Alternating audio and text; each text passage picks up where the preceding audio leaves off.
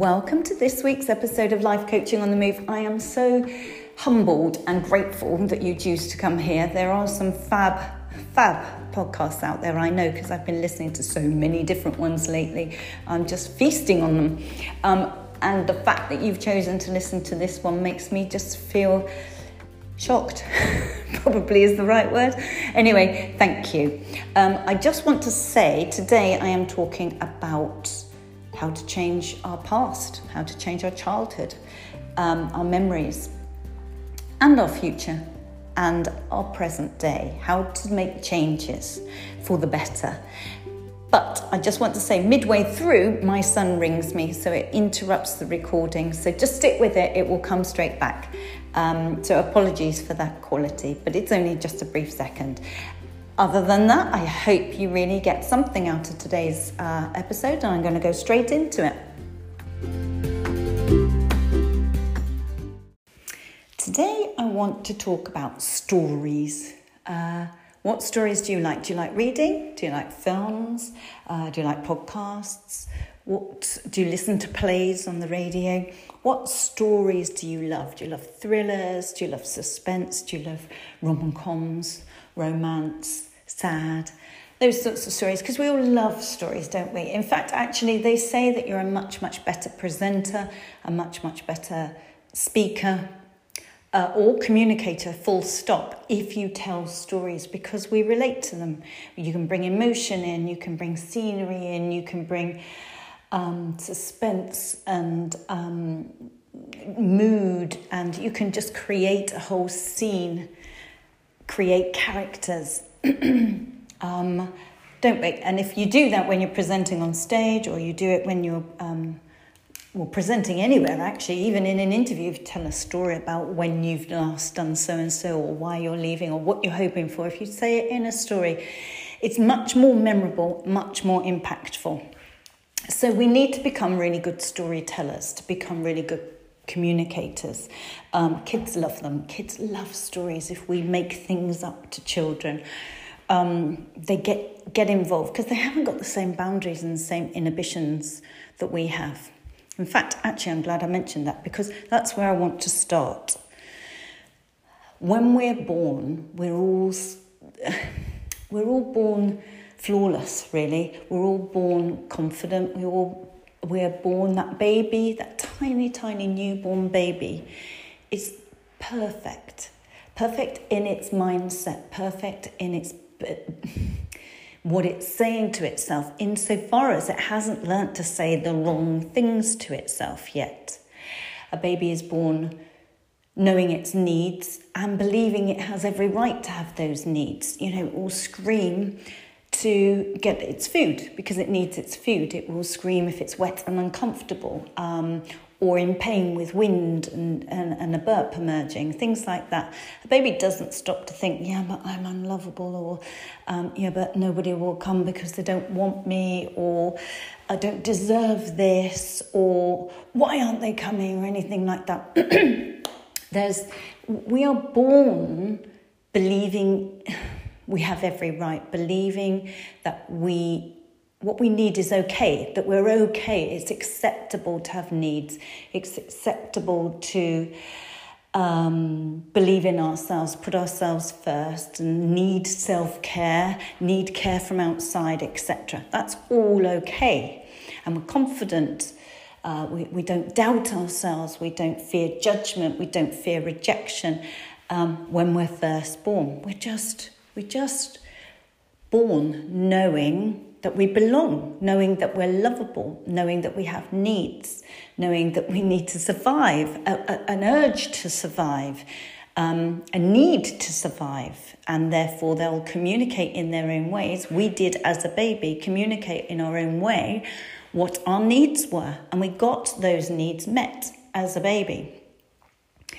And I believe we learn along the way to interpret, to filter, to delete, to distort. This is all NLP, neuro-linguistic programming. The things that we remember will be very distorted If you ask the same person about the same scenario, the same circumstance, the same incident, they will remember very different things. It's as much a reality and correct for them as it is for us. This often crosses my mind when my sisters and I get together. One sister lives abroad, so it's only once or twice a year, if that. But we get together and we often have dinner and end up reminiscing about something about, do you remember when mum did so-and-so, or mum and dad, or we all did, or whatever, family memories. And it never fails to stop and make me think really on how, particularly my younger sister and I, because we were brought up very closely together, only a year and 11 months between us, and we were on a farm away from the village. My mum couldn't drive, my dad worked, so he had the transport with him anyway, so we were pretty much stranded up there as young kids. Mum couldn't get us to play dates, often play dates wouldn't come up to us and things like that. We weren't taken to activities, we weren't taken places out. If we went anywhere, it had to be on the bus, and that was a long walk down this farm track to the bus, and da-da-da-da-da. So long story short, we would end up, the two of us, we were inseparable, and we would play, and we'd build dens, and we'd play with our Pippa dolls, actually, not Cindy dolls, Pippa dolls, they're much smaller, little houses, and we would do all sorts, and on our bikes and outside, but it was pretty much she and I together in school holidays rather than separate mates and going out separate places like children do these days. So we, in theory, should have very similar memories, but every time we mention certain events or certain occasions, the two of us have very, very, very polar opposite almost memories of them, interpretations of them. What we take from it. Sometimes I can't remember a thing of what she's talking about, and I swear blind she's making up, vice versa. And other times we remember vividly, but remember very differently about that situation. So what we do, basically, we interpret things, we tell ourselves stories, and that's the theme of today. So what story do we tell ourselves? What story do you tell yourself about your life, about the characters in your life, about the plot, about the direction, about previous chapters and how relevant they are? When I hear clients say, I am, or I can't, or I do, they say it, they say it very factually, as if it's set in stone and it can't be changed. But all of those things can be changed. All of them. Our memories about things can be changed one way, or our interpretation and our understanding of something now. So what story are you telling yourself right now about something that's not great in your life? Conjure up now what's not perfect, what's giving you some trouble. Is it work? Is it a situation in the family? Is it something about you? And dissect what story, what narrative you are telling yourself about that. Who are the good guys? Who are the bad guys? Where's the sad plot? Where's the hope? What's the outcome going to be? What was the cause of it? How did it build up? Etc., etc. Because if you see it as a story, which it is, because somebody else in that same plot would see it very differently, would respond very differently, may have a very different outcome. If you sit down and dissect it and think about it as a book, how could you change that book? How could you edit it? Become the editor of your life, the author and the editor. Edit your past, change how you feel about it. And one way to do that is to literally write it down, write that scenario, either a current day scenario or a past scenario that still bothers you and still really affects you and still really conjures up lots of emotion, and literally get a pen and paper and write it down from a different character's point of view in that story. Was it your other half? Was it somebody at work? What was their side? What would they write about that story? So so write your story down about that scenario, about that situation, how it built up, why, what caused it, what was the outcome, what was right, what was wrong, what was upsetting, etc. Write that down from your point of view, and then walk away from it. Come back to it on a separate day, and now write the whole story again, but from some other person's point of view that was significant in that story. Write their chapter, write their book about it, and see how different that makes you feel. Now, walk away when you've done that. And then, on a separate day, come back and rewrite the whole story again. Now from a completely different context. A combination of what you had, a combination of other people's views that were in it. Now rewrite it, and you can now change how you feel about that story. You can change your feelings about it. Some people say you can't change your past, but you can. Some people say that you can't change your childhood, you can't change your memories. You can. You can change how you view them. You can change how you interpret them. You can change how you feel about those people. You can have a different understanding of their viewpoint. And once we do that, we can change our past. We can change our memories. We can change our childhood, for example.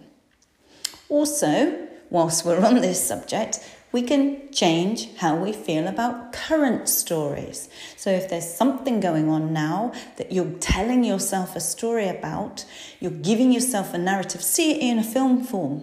See yourself as the actor with other actors and actresses and the script. How could you, if you're the director and the producer, how could you change that story? How could you change that film?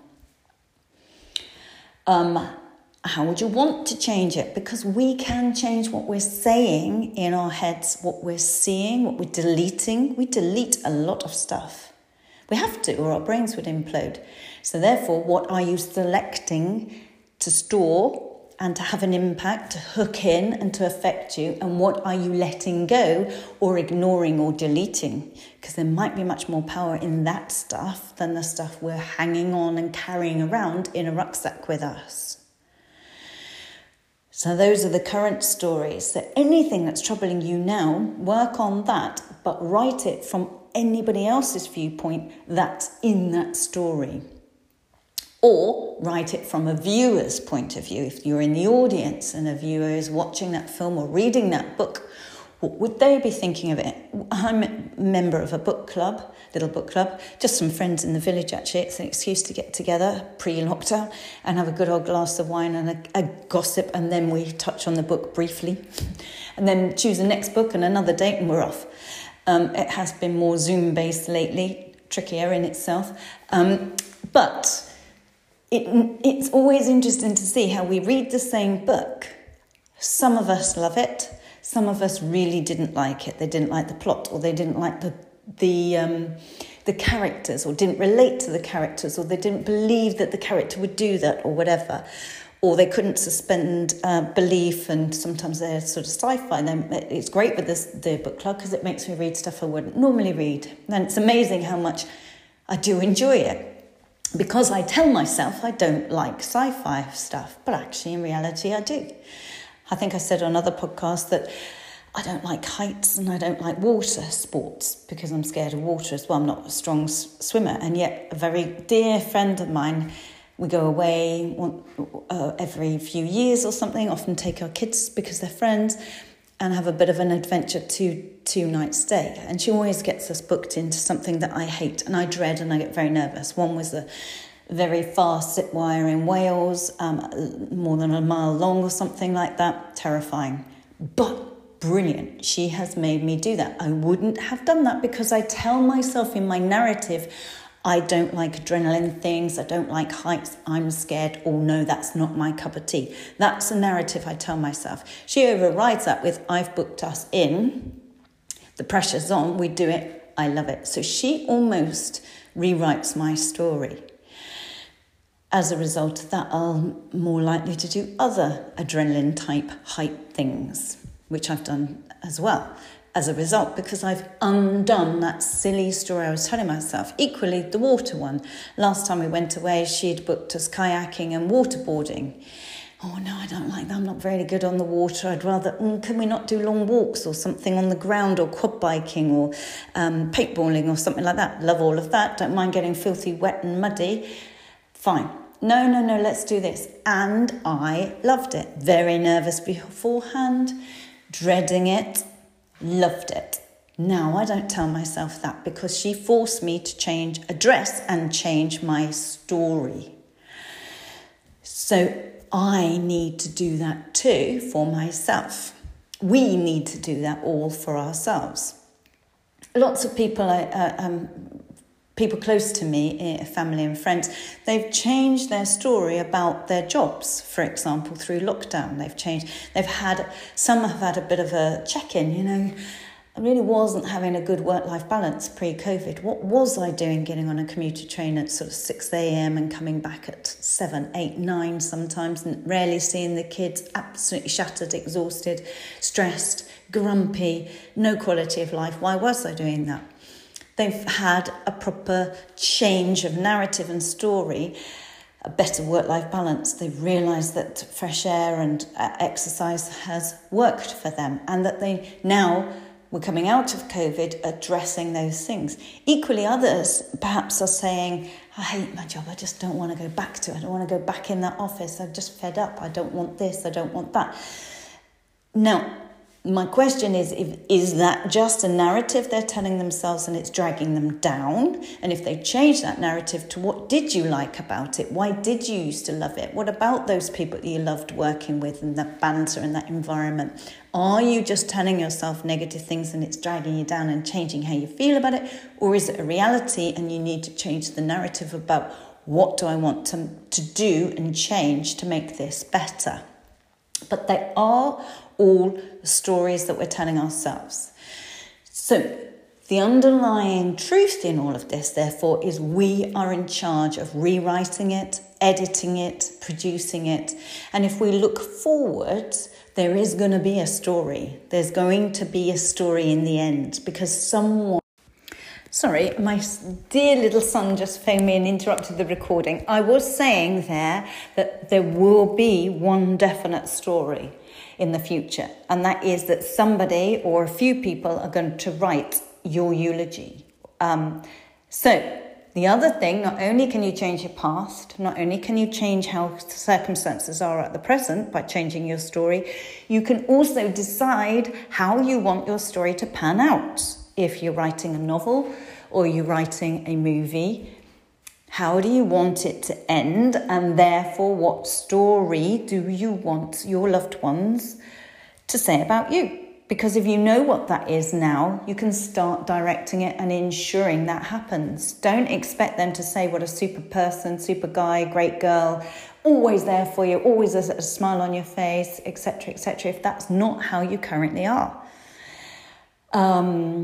So do you want to inspire others? Do you want to give to others? Do you want to be upbeat and happy? Do you want to live life to the full and be adventurous? Do you want to be that friend that when your number crops up or comes up on other people's phones, they answer it with excitement? Oh, it's so-and-so.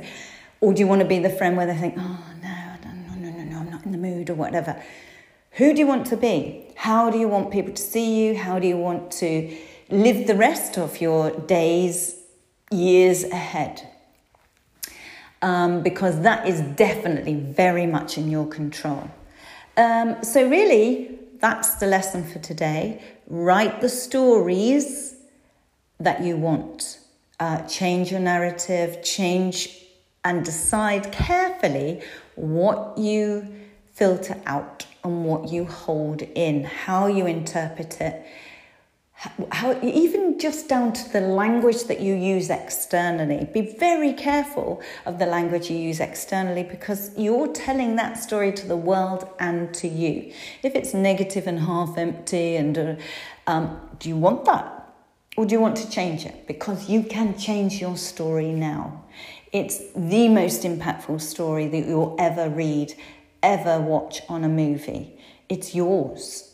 Make sure it's the one that you want. Make sure it's the direction it's going in. Make sure it's even got the characters in that you want in it. Are you surrounding yourself by people that are draining you, dragging you down, holding you back, discouraging you? Or is that what you're saying about them? Do you feel that and you're telling yourself that when in fact it's not? You are free, you're not trapped, you are empowered, you are able. Is it what you're saying to yourself, like me saying that I was scared of heights, I was scared of water sports and therefore held back from all of those? Now I don't say it. So is it what you're saying? Is it a reality? Say different stuff, tell yourself different story, interpret other people's behaviours, interpret what they're saying differently and how they make you feel differently, and you will have a different outcome. So just make sure, are you on track? Is it the novel you want? If not, rewrite it. So get your pen and paper and try this activity. It's immensely powerful, really, really life-changing. Certainly try it for an issue that you're challenged with right now and see if you can change it. If that proof in the pudding, if that works, you can start thinking about it for your past scenarios that you still carry around. And you can certainly do it for the future. So it's 3 different approaches for 3 different reasons, but very, very similar. If you want to email me and share your insights, your realizations and how it's helped you, then I love hearing from people. Give it a go, share it with me. That'd be absolutely great. And of course, don't forget, if you ever want some coaching, you absolutely know where I am. Just contact me through the website www.milestone-coaching.co.uk. It can just be a one-off coaching session on Zoom if you feel it will get you on track. Don't forget there are gift vouchers now for all sorts of, just gift vouchers. They're not Christmas gift vouchers. They're just vouchers that you can buy for Valentine's Day, Mother's Day, Easter gifts, birthday gifts, I love you gifts. Just to make a difference for someone that you may be worried about. You can gift them 2 or 3 coaching sessions and make a difference. Also, there are workshops up and workshop dates. Coaching for teenagers, if you're worried about any of your teenagers in your life who are really struggling, then please have a look at that. Confidence and life skills for teenagers or adults, stress management and time management, they're all there, and some online workshops that you can download. So have a browse through the website. Thank you for listening. Please pass on the word if it's helped you today. Cut and paste the link to a friend if you feel it will be useful. Thank you so much. And if you want to listen to past episodes, there are over 120 and more on many, many different subjects, then please feel free to go in the back library. I would recommend starting at the beginning rather than go back in date, the most recent. Anyway, thank you, and I'll talk to you on the next episode of Life Coaching on the Move.